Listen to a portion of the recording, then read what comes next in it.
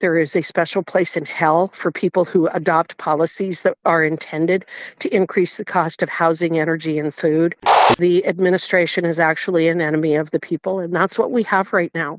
Anybody who is suffering this winter, we need to make sure that they understand it's the Democrats that are doing this.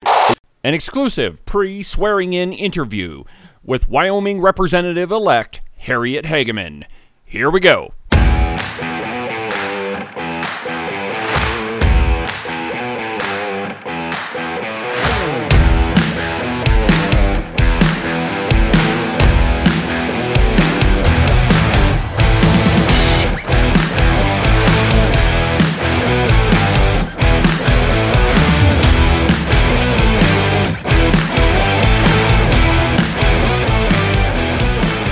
Good morning, my friends, and welcome to this very special Christmas Eve installment of the program. From high above all other puerile and pedantic forms of Wyoming mainstream media, this is Cowboy State Politics. I, of course, am your illustrious host, David Iverson, firmly ensconced behind the very shiny silver Cowboy State Politics microphone and broadcasting to you from the base of the Bighorns in beautiful, snowy Buffalo, Wyoming. Ah, my friends, I can almost smell Christmas. And nothing spells Christmas here at Cowboy State Politics quite like an interview with Wyoming Representative-elect Harriet Hageman. It's a great discussion. And she has a few things to tell you that I'm absolutely positive that you haven't heard before. When we were talking about Medicaid expansion, she mentioned something that I hadn't heard before. I'm telling you, it's a pretty good conversation, and we'll get to it here in a little bit. But before we do any of that, a little egregious self-aggrandizement. You can listen to the podcast on any of your favorite podcasting apps. iHeartRadio, iTunes, TuneIn, really any of them will work. But the easiest way is just to go to the website, cowboystatepolitics.com. There you can find all of the shows, as well as any of the articles that I might bring up during the course of a program. If you happen to be the president of the University of Wyoming and you do not have any idea what free speech actually means, well, you can go to cowboystatepolitics.com, pull up an article, and find out where you've been going wrong all along. New episodes of the program are published every Monday, Wednesday, and Saturday morning. And don't forget about the Thursday live program, which begins every Thursday morning at 10 a.m. You can find the link at cowboystatepolitics.com or on the Cowboy State Politics Facebook page. This segment is brought to you by New Trend Hats. If you're new to Wyoming, let me just let you in on a little secret. Here, it can snow 9 months out of the year. Yeah, that white stuff that you're seeing flying around right now. And if you're like me, one of the worst parts of winter is your ears getting cold. A way to prevent that is to go to newtrendhats.com. They have a wide selection of hats for both men and women. And they're a Wyoming company based out of Kemmerer. So go check them out. newtrendhats.com. Keep your ears warm. And have a Merry Christmas. Speaking of Christmas, this is the special Christmas Eve special of the program. Here comes Santa Claus, right down Santa Claus Lane. Vixen and Blixen and all his reindeers pulling on the reins. Bells are ringing, children singing, all is merry and bright. So hang your stockings and say your prayers, 'cause Santa Claus comes tonight. Here comes Santa Claus, right down Santa Claus Lane. Coming on Saturday, the traditional Cowboy State Politics Christmas Special. You're going to love it. I've got a number of guests on the program that are going to share some of their favorite Christmas memories, some of whom you've heard before, and at least one you haven't. And that guy has an incredible voice. And maybe, just maybe, we'll get him to play some of his music right here on the program. I promise you, you've never heard of him, and once you do, you'll be on your way to Buffalo, Wyoming, just to try to convince him to sing one more song. All of that is coming up Saturday, Christmas Eve, right here on Cowboy State Politics. We begin this morning, however, with Wyoming's lone land-grant university, which is tasked with educating young minds, and yet doesn't know the first thing about free speech. When you boil it all down, the only right that you do have is to be offended. We don't have a right not to be offended. In fact, we should embrace the speech, the very type of speech that we abhor. It is only through that we actually have the freedom to say whatever it is that we want to say. Because if we start limiting what a person can say in public, or in private for that matter, then you don't have any freedom at all. One of the fundamental principles that our republic was founded on, though it wasn't articulated until after the Constitution was written, is called the Harms Principle.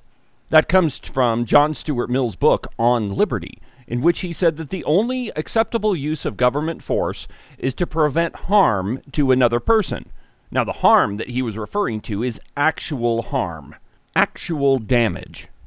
I will be the first to admit, in fact, I actually trumpet it on this program, is that words do have power, but they do not cause harm. Oh, we might claim that they do, but it's not true. It is actions that cause harm, not words. People can say and write some pretty vile stuff, but that doesn't mean that you are harmed. In fact, let's get a definition real quick so everyone understands what it is that we're talking about. To the 1828. Now, there's a whole bunch of different definitions here, but the one that applies is to hurt, injure, to damage, to impair the soundness of body, either animal or vegetable. I'm not exactly sure how vegetables work into this, but it is clear from the definition that we are talking about physical injury. Now, we might broaden that definition a little bit to include financial harm. A lot of our laws are based on that. If you are harmed financially, then you're entitled to recompense for that harm. But words do not do that either. Your feelings don't count. Now, we should try really hard not to hurt each other's feelings, but that doesn't mean that you are physically harmed. It is not a crime to disagree with somebody, or even to despise them. That is an opinion. And while your delicate little feelers might be hurt, it is not a crime. Nor should we restrict any speech that does so. The University of Wyoming is a public university. It is a land-grant university, which means that your tax dollars pay for it. It is not a private school. They don't get to set their own policy. Now, we do allow them a significant amount of latitude, and we do that to foster the free marketplace of ideas. That's the only way that can really happen. But ultimately, it is the legislature that writes the policy for the university, not the school itself. The University of Wyoming is not a country all on its own. But they act like they are, from the front page of the Pravda on the Platte this morning.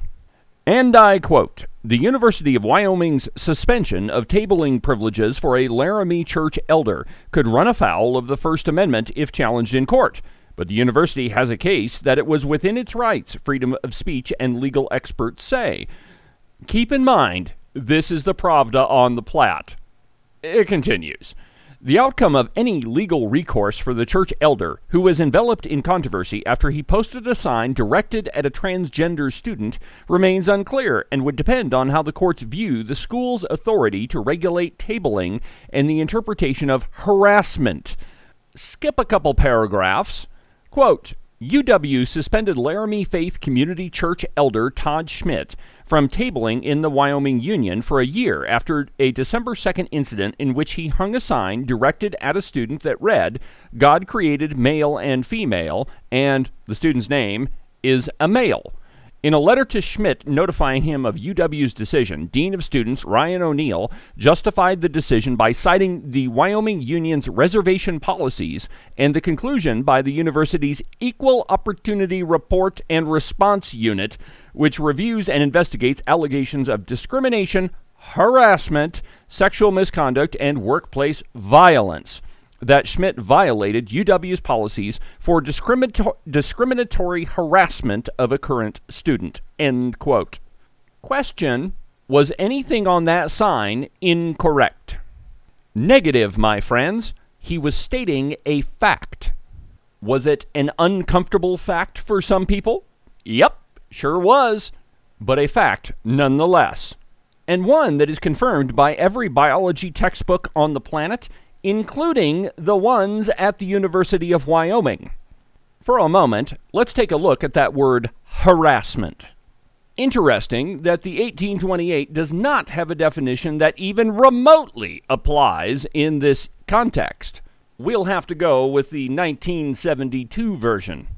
To harass, to trouble, worry, or torment, as with cares, debts, repeated questions. In a military usage, to trouble the enemy by constant raids or attacks, continual fire. So, repeated questions and continual fire. Well, Mr. Schmidt only had one sign, and from all reports, he only displayed it one time. So clearly that does not fit the definition of harassment. And what about the word violence? Well, violence obviously relates to physical harm, physical damage. So what part of Mr. Schmidt's sign was physically damaging to that student? It wasn't. Now, add to this whole mess that the student in question had been very active in the media, had given interviews, and even proclaimed himself a trailblazer. When you inject yourself into the media, you open yourself up for a whole host of different kinds of criticism that you wouldn't otherwise normally have been subjected to. And that is precisely what happened here. But it wasn't harassment, and it certainly wasn't violence. The University of Wyoming is claiming that they're trying to foster a diversity of opinion, but they don't really want diversity. They want diversity of their thought, not your thought. Your thoughts are harassment, and they create violence. They claim that we all have to be tolerant, but it is not tolerance that they seek. They want you to be tolerant of their thought, but they don't have to tolerate your opinion in the slightest. One last thought on this, and I want you to listen closely to what I'm about to read to you. From the article, quote, "If someone wants to argue they have freedom of faith on a college campus, they do. They can say a prayer silently or otherwise on their own time and their own space. That doesn't mean the university has an obligation to give them a pulpit." End quote. That is not speech. And it is not the First Amendment, and it certainly is not the goal of Wyoming's lone land-grant university. We have a major problem on our hands, my friends, and it seems to emanate from Laramie, Wyoming. When our university does not understand free speech, it is necessary for us to reevaluate how we, taxpayers, are funding our university. Coming up, the pre-swearing-in interview with Representative-elect Harriet Hageman. But first, a completely obscene profit timeout.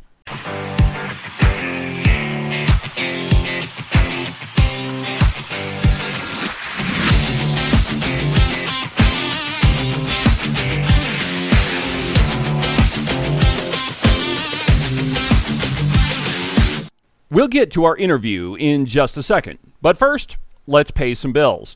Cowboy State Politics is brought to you by Morton Buildings. If you're in the market for an outbuilding or a garage or a barn or a giant warehouse or a roping arena or any type of metal structure, then you need to call my friends Nick and Jesse at Morton Buildings, 307-674-2532.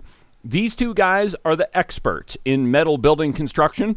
They've been doing it longer than anybody else around, and they definitely do it better than anybody else around. So it doesn't matter what type of building you've been thinking about, give Nick and Jesse a call, and they'll handle all the details. Again, their phone number is 307-674-2532, or you can check them out on their website at mortonbuildings.com. My friends, it is cold outside. At Cowboy State Politics Central Command, it is 12 degrees below zero. Nobody wants to go out and shovel the walk in this stuff. But sometimes you've got to do what you got to do, my friends. You shouldn't go outside without a pair of socks from the Buffalo Wool Company. At 15 below zero, with a 15-mile-an-hour wind, you can have frostbite in 5 minutes. But if you have a pair of the warmest socks that I've ever put on my little tootsies, you can help prevent that and still get your walk shoveled. Go to their website, thebuffalowoolco.com. Get the walk shoveled and keep the missus happy. You know what they say, my friends. Happy wife, happy life. That's the Buffalo Wool Company. It's Wednesday, and you know what that means. Gun of the Week time from Gun Runner Auctions. And this week is one of my favorites. It's lot number 218. It's a 1960 Winchester Model 94 30-30. I have one of these, my friends. It's the straightest shooting gun I own. The Old Reliable. And this one has a 90% original finish. It's got a little bit of hunting wear on it, but it's still a beautiful weapon. Honestly, my friends, these are pretty neat rifles. They eject the casing right out of the top of the receiver. They're super cool. I'm telling you, when I bought mine, I kind of did it on a whim. It was just a gun that was for sale, and I had the cash, and so I bought it. I'm so glad that I did. It's one of my favorites in my entire collection. So that's lot number 218 at thegunrunner.com. And now, back to the program.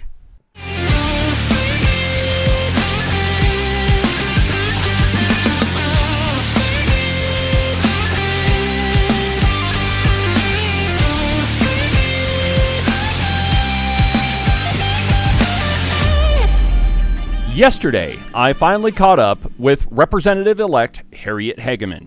It had been a couple weeks since I spoke with Harriet, and you know how it is when two friends get on the phone and you just kind of jump right into things. So where the interview starts, I had just asked her what she thinks about Kari Lake in Arizona. I'm so glad that I hit the record button when I did, because as always, Harriet makes some great points about that whole situation that's going on in Arizona. So here's her answer and the rest of the discussion. You know, I'm terribly worried, David, that our courts are afraid to get involved other than like they did in North Carolina and do things like block voter ID that was approved constitutionally by the citizens of North Carolina, by the way. Did you know that? I didn't know that it was approved by the state or by the citizens. It was approved by the people. And that's what's so frustrating about it is, how do you declare something to be unconstitutional that is constitutional? I have no idea. And that's what the court did in that circumstance, what the Supreme Court did. And they said, even though the law itself does not appear to be unlawful, we believe that it was adopted with racial animus. Well, what did you go and interview everybody? It isn't about racial animus. It is about the fact that we want to make sure that the people who are allowed to vote are the only ones that are voting. I mean, judges are not kings or czars. I mean, they can't just say we don't agree with you, so we're going to do it this way. I mean, we're going to do it this way. In fact, in interpreting laws, the intent behind it is largely irrelevant. It's the words that control. You only interpret something if it is so ambiguous you can't figure out what it means. But a law that says you shall show an ID to be allowed to vote isn't ambiguous. There's no interpretation to be done. No. And I am so sick of activist judges, because that's really what we're talking about. Yes, it is. So, well, we'll get started. We'll do whatever you want to do. All right. Well, I guess let's just get some of the big points out of the way first. I'm sure that you know what your committee assignments are going to be. So what are those? No. Oh, you don't yet? The way that this is done, and I'm learning all of this just as so many freshmen are, is there's a steering committee, and it's made up of quite a few members of Congress. We have various representatives, like the freshman class has a representative on the steering committee, and I went and sat down with our representative. His name is Max Miller. I really like him. I spent a lot of time explaining to him which committees I wanted and why, and then he advocates for us, as do others that I have met with as well. So the two committees that I'm going for are obviously natural resources, because Wyoming's representative has historically been on natural resources. Liz Cheney, I think, maybe one of the, if not the only representative not on that committee. If not the only one, I think she is the only one who isn't serving on there as Wyoming's representative. The second one is judiciary. Okay. And judiciary is where we will be doing a lot of the investigations. Jim Jordan will be the chairman of the Judiciary Committee. I have talked to him about being on the committee. I know that he wants me on there, but there are quite a few people who want to be on judiciary just because we are going to be doing some important investigations through that body. I think that they're interested in my skills as a trial attorney, and my ability to cross-examine people is part of why they're interested in me, they being the leadership and Jim Jordan. So hopefully those will be the committees I will be on. I would love to see you and Jim Jordan together investigating something. I think that would be a fascinating cross-examination to watch. Yes, thank you. So one of the big questions I have for you, and this might be a little obtuse, but again, that's what I do. So you're an attorney, and courtrooms are set up in an adversarial type process. Congress is, by definition, a deliberative body. The nature of our politics right now seems to be kind of adversarial. You know, it's us versus them. So my question is, how are you going to bridge the gap between your career as a trial attorney and now you're in Congress, which is more of a deliberative body? It's a very interesting question, and one that I have thought about, but not as I guess, as articulated by you. So on the Judiciary Committee, it most likely will have some aspects of what I have done as a trial attorney. You've watched the videos, you've watched the news, you've watched what's happening in Congress, C-SPAN or clips on Fox News or whatever. So you know that things can get rather heated in those hearings. So hopefully my skills will translate to that kind of a situation. As far as bridging the gap, I think that becomes much more difficult. And the reason that I say that is that you can look back through history, and in terms of some of the differences between Republicans and Democrats want to spend more money, for example, on social programs, and Republicans have wanted to spend more money on defense. Those are some of the classic debates between liberals and conservatives, or Democrats and Republicans. The problem that I have right now with so many Democrats is I feel that they're trying to destroy my country. Yes, they are. They don't believe in freedom of speech. They don't believe in freedom of religion. They don't believe in live and let live. They have this viewpoint that government needs to control every aspect of our lives.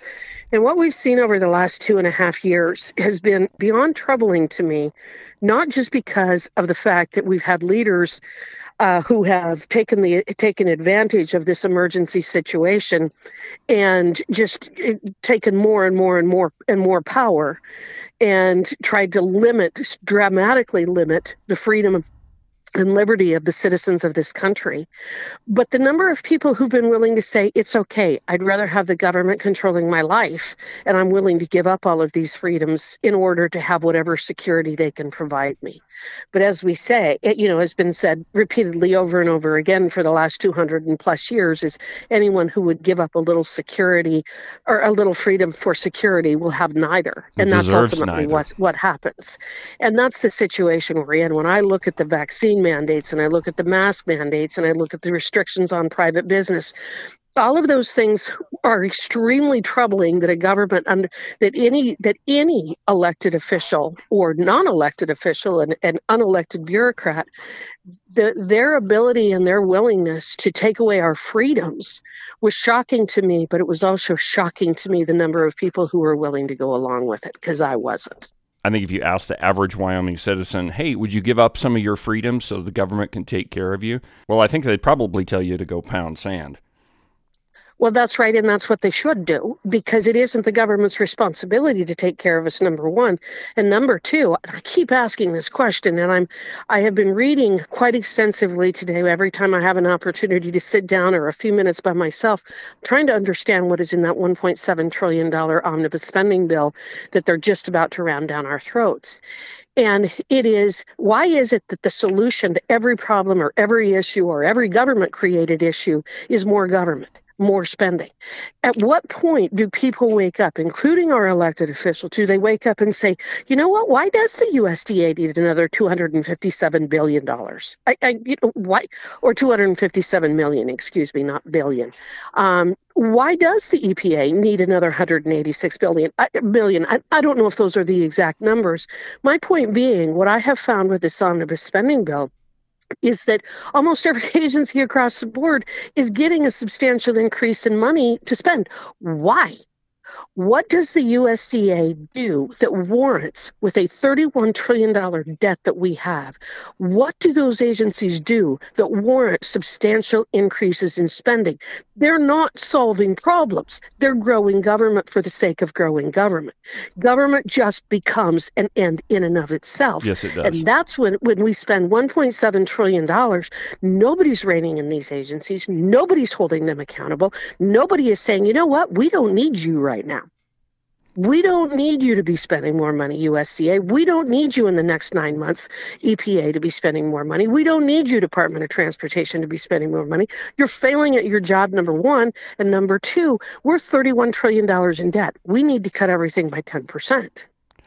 Oh, I think you're exactly right. And for me, it's not a question of what it is that these agencies do. It's more a question of what those in power want them to do. Just look at the 87,000 IRS agents. Do you really think that they're all going to be auditing people's taxes? I mean, maybe so, but I mean, there's got to be other things that these agencies are doing that I don't even know if warrant is the right word for their increase in spending, but what they're going to be doing with that money. So let's talk about one of those things where people think the government needs to take care of them: Medicaid expansion. The Wyoming left is again pushing it. And for the 8th time. Yeah, for actually, this will be for the 9th time. Oh, 9th time. I missed one. Well, they forgot about Nancy Case's amendment to the budget that he tried to slip in there. The question I have for you is, all of the Medicaid expansion proponents say that if we do this, it's going to result in gobs of money for the state of Wyoming. What are they missing? What's the problem with that? Two things. One is that the federal government is moving towards $32 trillion in debt. All right, we're moving towards $32 trillion in debt. We are moving to the point where the debt, the interest on the debt is going to be the third highest item that the federal government spends money on, with Social Security and Medicare being the first two. So we are heading to a debt crisis in this country. You can't have debt, your debt service, be one of your biggest budget items, because at that point, whether you're an individual, you're a family, you're a convenience store, or you're the federal government, you're literally in a death spiral. You're broke. So that's one of the issues. So you're going into partnership with a deadbeat debtor, and that's the federal government, number one. So number one, you never know that the federal government is going to continue to spend money with Medicaid as it's expanded in these states. But here's something that has happened in every single state. The Medicaid expansion has cost substantially more than what was estimated in every single state that did Medicaid expansion. And here's why. In order to sell Medicaid expansion to the populace, they say, and I'm going to use estimates, I'm going to use numbers, I'm not giving you real numbers, I'm giving you examples. They may come in and say, well, there's only 1,000 people. By our estimates, there's only 1,000 people who are going to be eligible to go on Medicaid expansion. So it's only going to be 1,000 people, which means it's going to cost us X amount of money. The federal government's going to pay 90% of that, so it's going to bring lots of money into the state of Wyoming, and it's going to save money over here, and it's going to save money over there, and it's going to make it so that we can pay our hospital bills and all of these things. In order to sell it to the populace, though, every single state has done the same thing. And that is, they have underestimated the number of people who ultimately sign up for Medicaid. So with the people, so let's say we say it's only going to be 1,000 people in Wyoming that are going to sign up for Medicaid. But for anyone above that number, it isn't the federal government paying 90% and Wyoming paying 10%. We have to pay 100%. So when we enter into that agreement with the federal government and say we're going to have 1,000 people on Medicaid in Wyoming, new people on Medicaid in Wyoming, if there's 1,050 or 1,100 or 1,500, for any person that is over that number, of what we put into the federal government, Wyoming pays 100%. So in the states that they've done this, they try to underestimate the cost to sell it to the populace. So they're always keeping their numbers low. And then when they implement the program, a lot more people sign up for Medicaid, and the states are on the hook for 100% of the cost on those. I haven't seen that anywhere. I mean, they don't talk about it. No, of course they don't. And the actual number you're looking for in Wyoming, and it's repeated everywhere, is 19,000 people. And the truth is, just if you look at it objectively, if you can get free health care by going from 40 hours a week to 37 hours a week, you're going to do it. You're going to do it. So right off the bat, there's going to be way more people that sign up than their ridiculous 19,000. And you have incentivized it. Yeah. It's another one of those things. Whenever you get something for nothing, you don't value it. I'm also going to say this. With what happened over the last 2.5 years would have been impossible without Obamacare. The federal government never would have been able to use access to medical care as the cudgel by which to beat us into submission for their vaccine mandates and shutting down businesses. Obamacare is a lot more destructive. Number one, healthcare costs have increased dramatically since Obamacare. So the very premise of Obamacare has been proven to be absolutely 100% false. It's the classic example of what I always say, which is government is always trying to fix its last solution. And that is Obamacare epitomized. Government is always trying to fix its last solution. So Obamacare is where the government took control of our lives. Yes. They took control of the student loan program through that. That's when the federal government took over the student loan program, was through Obamacare. And Obamacare is where they took control of our lives, and they have scared people into submission by using healthcare and access to healthcare and insurance as the cudgel by which to beat us over the head. And so we need to understand the more people you put in a government program, the less free those people are. The other part about Medicaid is nobody has ever thought that Medicaid was a good insurance program. No. It has always been scraping the bottom of the barrel. There are many doctors and medical providers that won't even take Medicaid because it doesn't pay. So why are we trying to force people into absolutely subpar healthcare insurance? I have no idea why we're trying to do that, but that will be the result. Absolutely. I have just a couple more questions for you, if you'll indulge me. Sure. So one of the big issues in our state right now is education. And there's a whole bunch of different things going around. Funding inappropriate books in schools, teaching social justice instead of math. You've led a career of government oversight. So if you could, where would you start with the Department of Education? Again, it goes back to so much of what I've been fighting about for the last 30 years, and that is that we have over-bureaucratized everything. We have dramatically increased the number of employees in our schools, in our state offices, in the Department of Education. We've got loaded administration. The fact is that I'm a strong supporter of teachers. I come from a long line of teachers. My mother was a teacher, my grandmother, my sisters, my sister-in-laws. My dad was chairman of the Education Committee for the Wyoming Legislature for many, many years. I'm a strong advocate for education, but education has gone off the rails. The teaching of CRT, teaching of radical gender ideology. We know we're on the wrong track.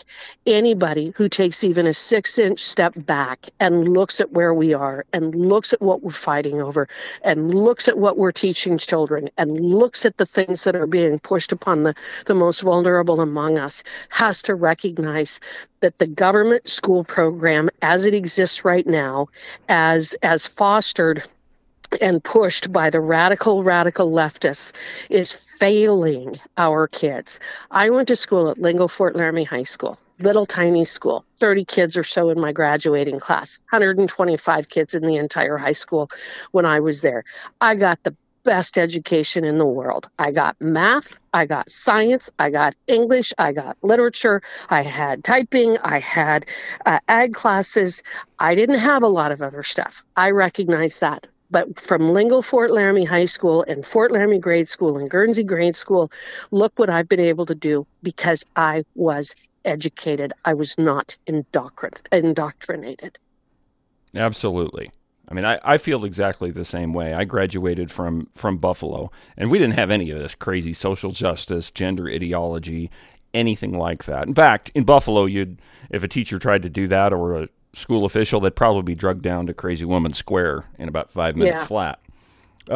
So right now in Wyoming, there are a number of federal land grabs that are happening. There's ranches that have been turned into conservation easements. Federal leases for oil and gas have almost been halted.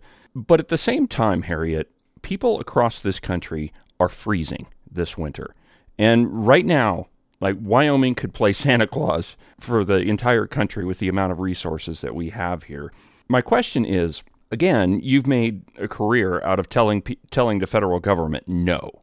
So with regard to federal overreach, with all these land grabs, with federal leases, how are you going to go about telling the government no this time?